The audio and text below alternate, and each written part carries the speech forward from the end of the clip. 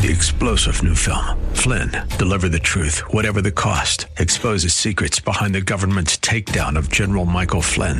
Flynn knew what the intel world had been up to. He ordered the first audit of the use of contractors. This set off alarm bells. He told the truth. He was the most dangerous person for Donald Trump to hire. They had to get rid of Flynn.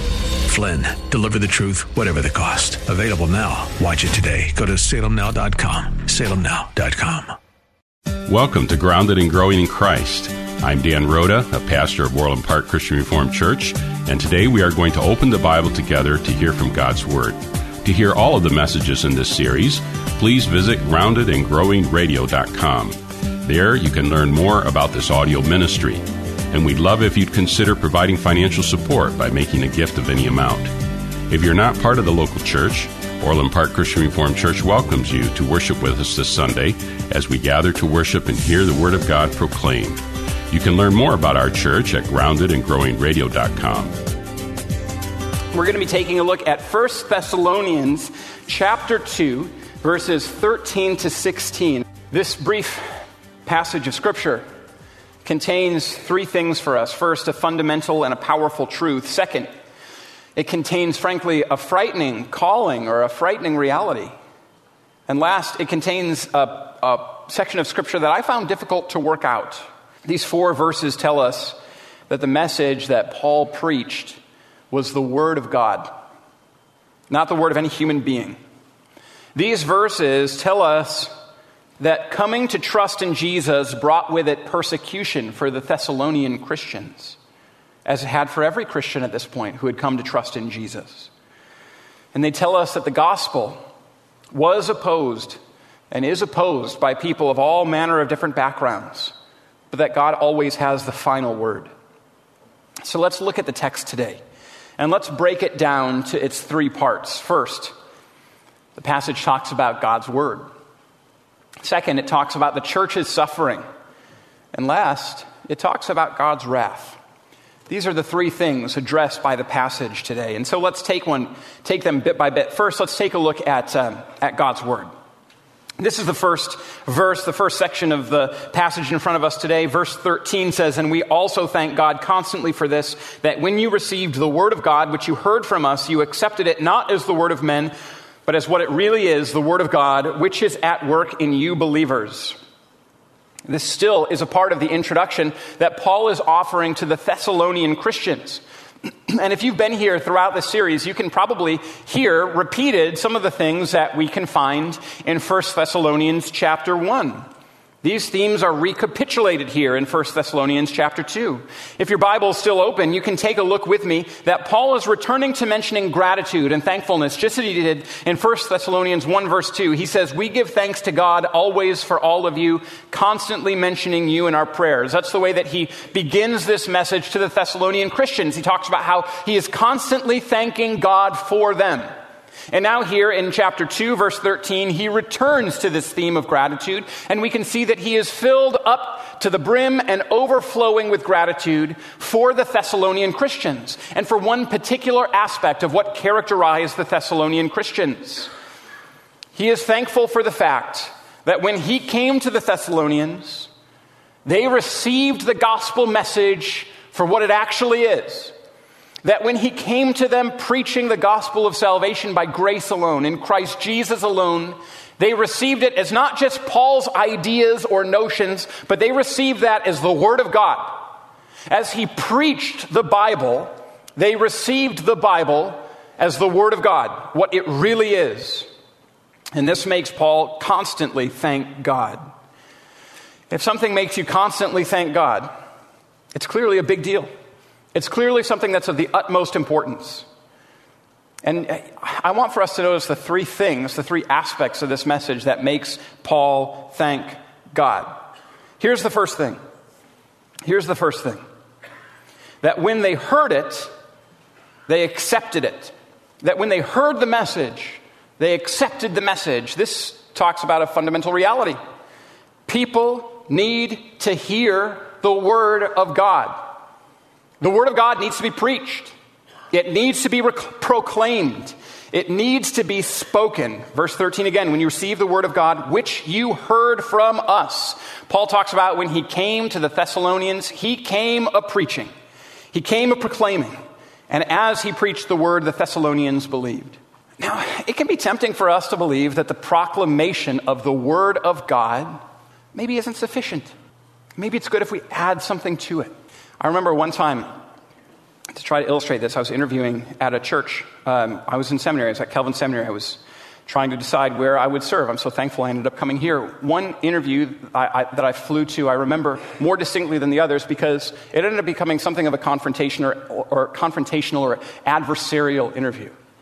And the head of the search team was a really capable person, and she told me about some of the experiences that she had had in churches. And she said, I went to a church service a couple of weeks ago that I really appreciated.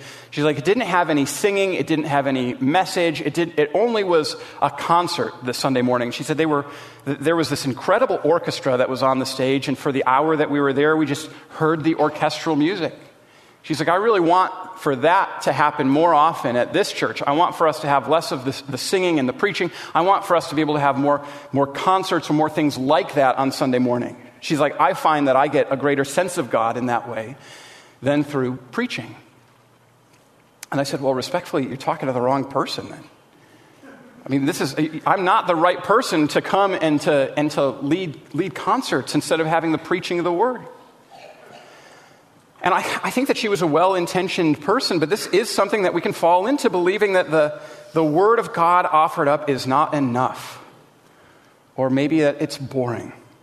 Or maybe that it doesn't give us the sense of God that something else can. Well, let me tell you this morning that there was nothing more important to Paul than the proclamation of the word of God. And there ain't nothing more important in the life of the church than the word of God. And there's nothing that should replace it. And there's nothing in the universe more authoritative than the Word of God. We can't trust anything else. We can't ground ourselves on anything else. Nothing else should be central in our life. Anything else is simply human means. The Word of God is the Word of God.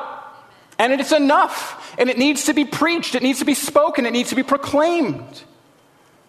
The Word of God needs to be central in the life of the church.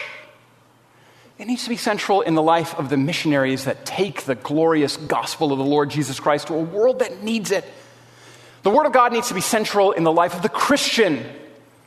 In the life of the Christian who is bold enough to tell someone, let me tell you about my King.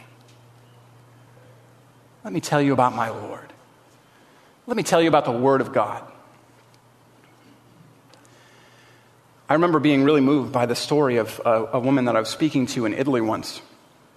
I was in Italy with a program through Wheaton College, and we had a tour guide who herself was a Christian, and she told us about how she came to faith in Jesus. She said that there were missionaries that came to Italy that set up shop, that set up a tent for the course of a week. She talked about how at the time where they had come to set up shop and to preach the gospel, she said that she was an old school Mussolini fascist. And she liked to insult the missionaries who had come to preach the gospel. She said, I didn't despise them or dislike them, though she said I did despise their message.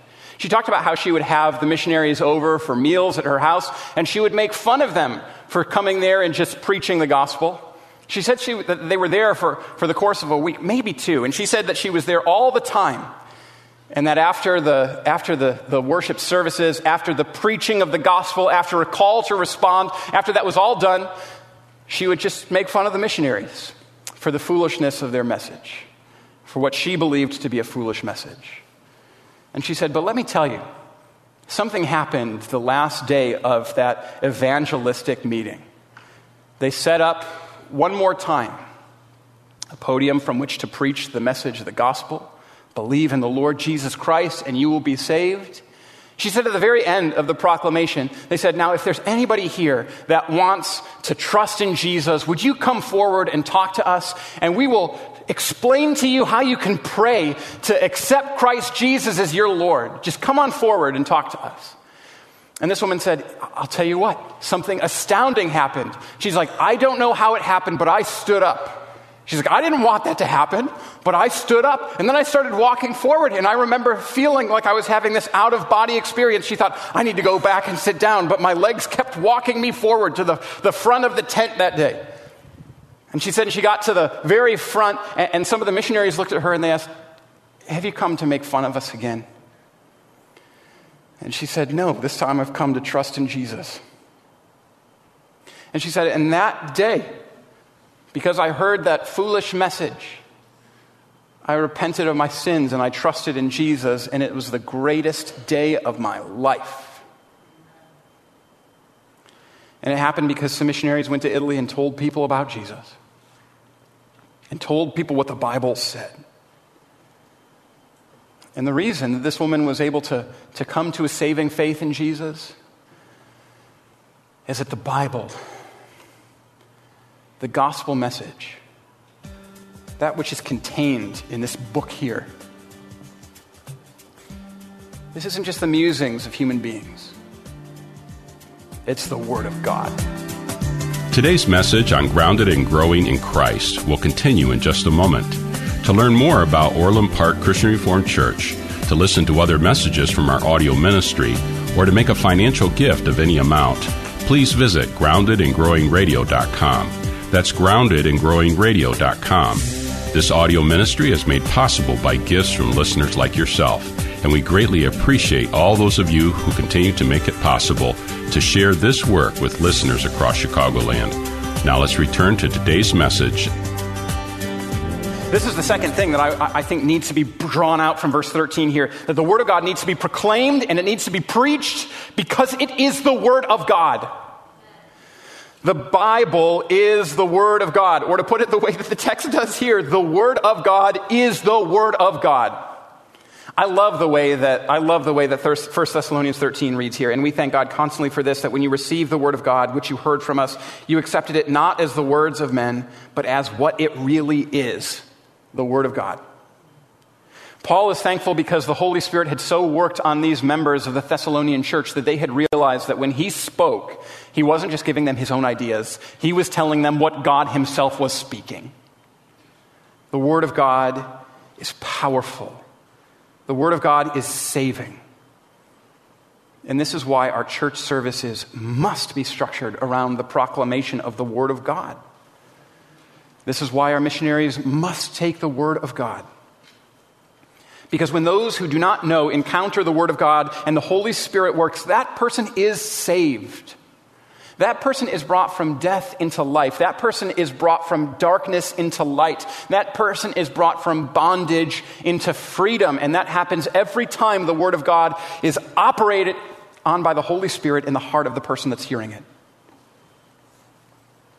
The Word of God is so powerful. I was talking relatively recently to a friend of mine, and he was talking about the church that he serves.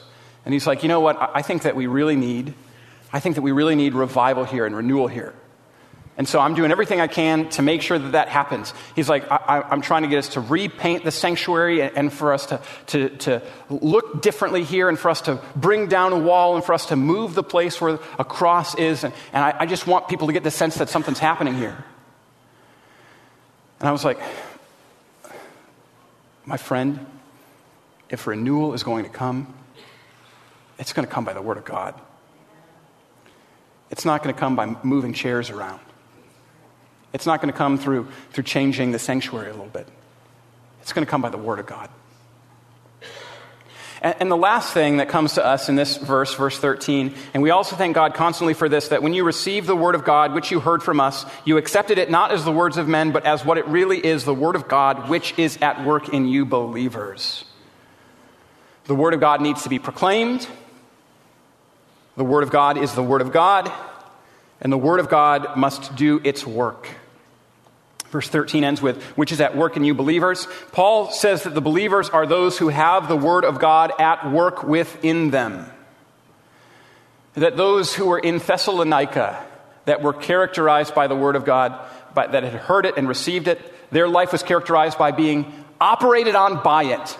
If you are a Christian, it means that the Word of God is doing its work within you. We need to let it do its work.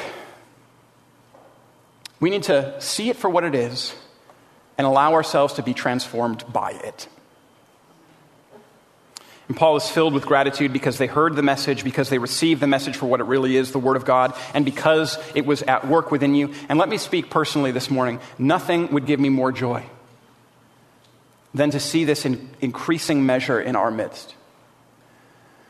Nothing would give me more joy than for us to be a congregation which in greater measure longs to hear the Word of God.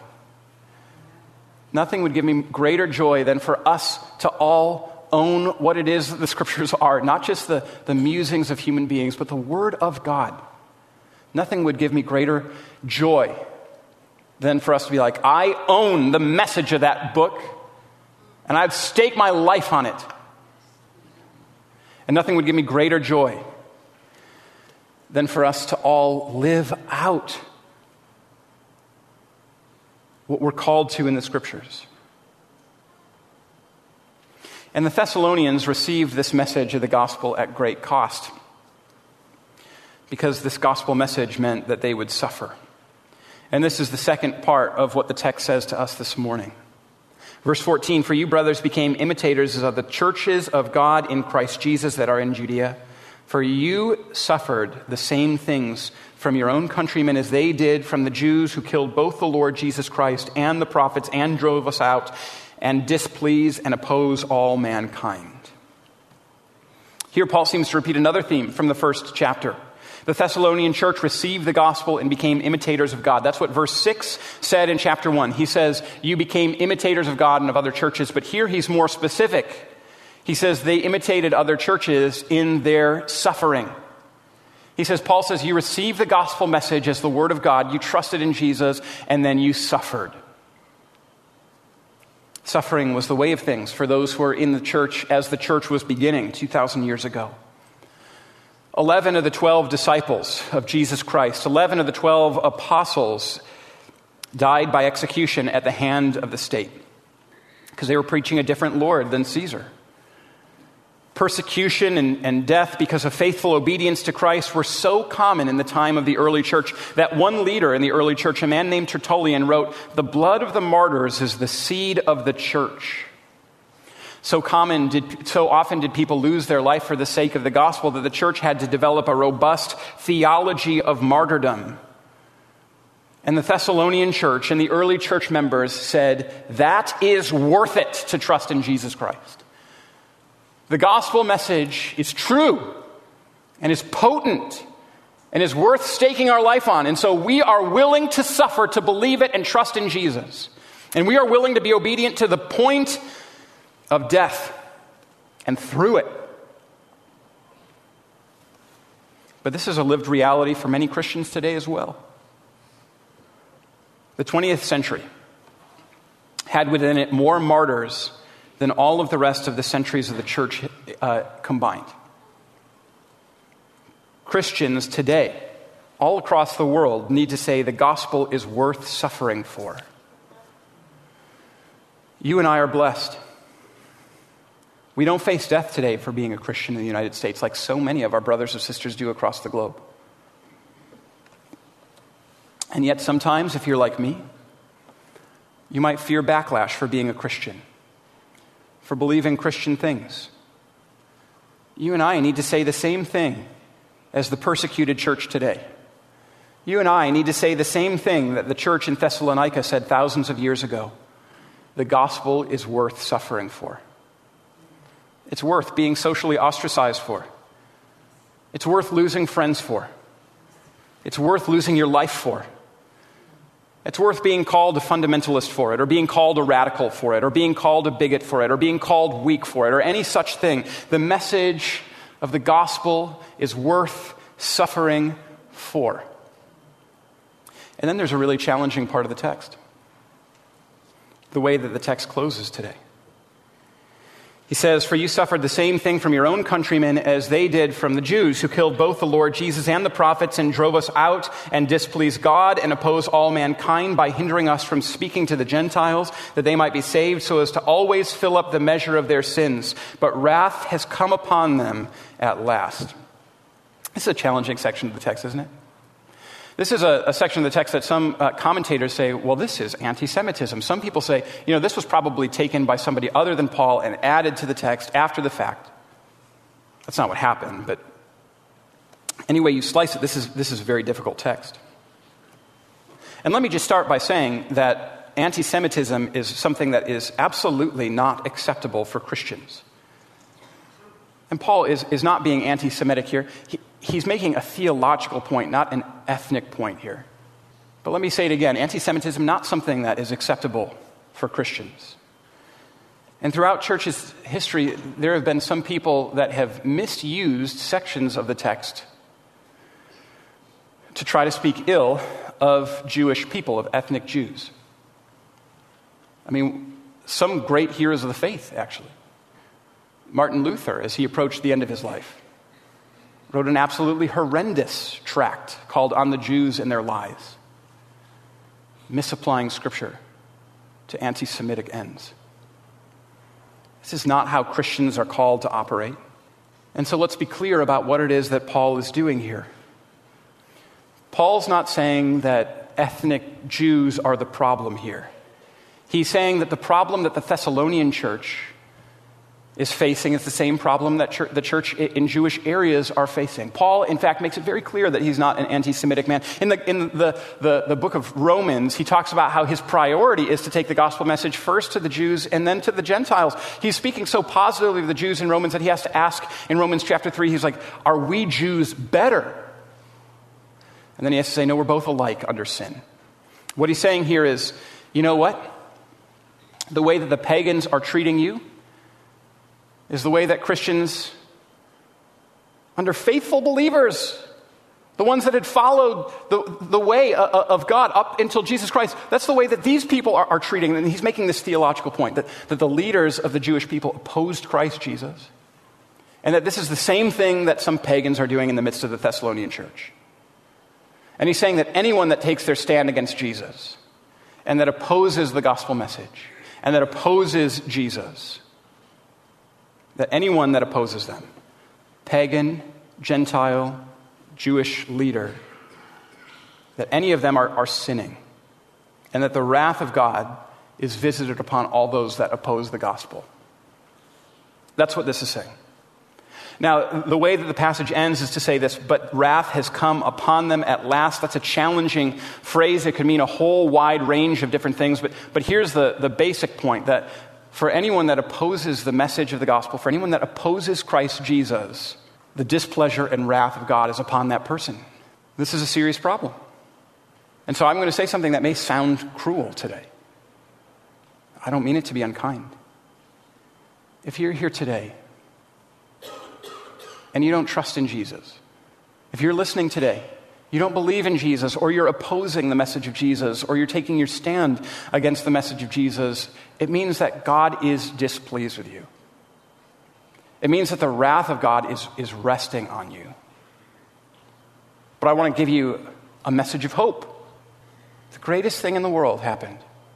Also the most tragic thing in the world. God the Father sent his Son, his only Son. You know, I have only one son now. I wouldn't give him up for you. I don't love you like God does. God sent his Son for you and for me, for anyone that would trust in him. And the Son of God, God himself, went to the cross. And you know what he did there? He bore the wrath of the Father. He said, if anyone's going to be found in me, there's no more wrath. No more wrath of the Father that is visited on that person. I take all of it. And as he suffered and died, Jesus Christ carried the sins of those that would trust in him and bore the wrath of the Father. And as he rose again from the dead, he promised that everyone that would trust in him, no more wrath, now nothing but life for those that trust in him. And I want to tell you, it doesn't matter who you are today. If you trust in Jesus Christ, his death is for you. His resurrection is for you. And if you believe that message for what it is, the word of God, no more wrath, only the benediction of God. the blessing of God. And so please hear it today. Jesus saves. He saves from wrath. He saves from sin. And that's not my message. That's the message of God for you today. Receive it for what it is. Trust in Christ Jesus. And realize this is a message that is worth suffering for. Come, trust in Jesus. Know his forgiveness. Know freedom from wrath. Know freedom from bondage. Believe in him. My prayer is that the Lord speaks to you through his word, that we cultivate grateful hearts to him and flourish in a world searching for the hope that we find only in Jesus. To hear more about gratitude, to learn about Orland Park Christian Reformed Church, or to support our work preaching the Bible on AM 1160 through this audio ministry, visit us today at groundedandgrowingradio.com. I'm Pastor Dan Rhoda, and on behalf of the Orland Park Christian Reformed Church, we want to thank you for your support and partnership in proclaiming the Bible here on AM 1160. If you're not part of a local church, Orland Park Christian Reformed Church welcomes you to worship with us this Sunday.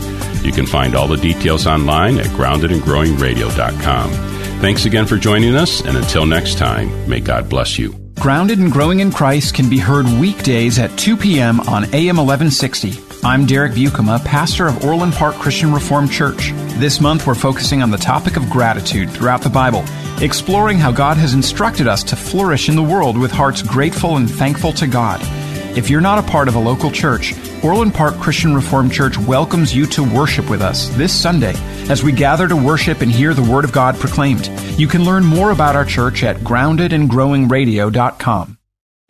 3-star General Michael J. Flynn, head of the Pentagon Intelligence Agency, knew all the government's dirty secrets. He was one of the most respected generals in the military. Flynn knew what the intel world had been up to. He understood its funding. He ordered the first audit of the use of contractors. This set off alarm bells. The explosive new documentary, Flynn, Deliver the Truth, Whatever the Cost, uncovers the facts behind this scandal. Flynn told the truth. He was the most dangerous person for Donald Trump to hire. I find out the worst enemy that I'm going to face in my life is right here in America. They took my assessment and they wanted me to change it. And I was like, I'm not changing it. They had to get rid of Flynn. With in-depth interviews, archival footage, and never-before-seen personal records of the man behind the headlines. I just felt like I was drowning. Flynn, Deliver the Truth, Whatever the Cost. Available now. Watch it today. Go to salemnow.com. salemnow.com.